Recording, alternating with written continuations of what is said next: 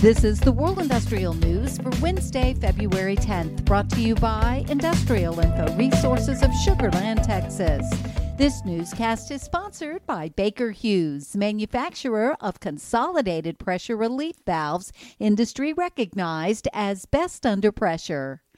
The number of reported COVID-19 cases across the U.S. has been trending downward since early January, but new variants of the virus and a steady rise in deaths mean that many of the restrictions and recommendations on social interaction aren't going away. This is forcing companies, particularly those in the chemical processing and oil and gas industries, to make hard choices on which projects to continue, revive, or halt. Since the beginning of the year, Industrial Info has added or updated the status of more than $70 billion worth of U.S.-based projects that have been affected by precautions related to the COVID-19 pandemic.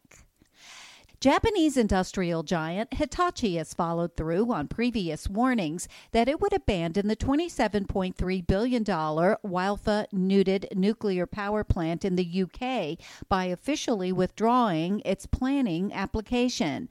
Horizon Nuclear Power, the Hitachi-owned company which is overseeing development, wrote to the UK's Department of Business, Energy and Industrial Strategy to pull the application and explained that efforts to engage third parties to take on the project had come to nothing. India's state of Uttar Pradesh is overhauling its policies to attract more data center investments from companies such as Yoda Infrastructure, Adani Group, STT GDC, and NetMagic. Industrial Info is tracking 17 data center projects, which are worth more than $656 million in Uttar Pradesh.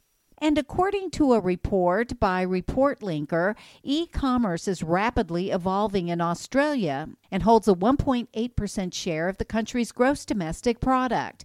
Industrial Info is tracking 25 capital spending, distribution, and warehousing projects in the Oceanic region's industrial manufacturing industry, which are worth $892.69 million and plan to kick off in 2021.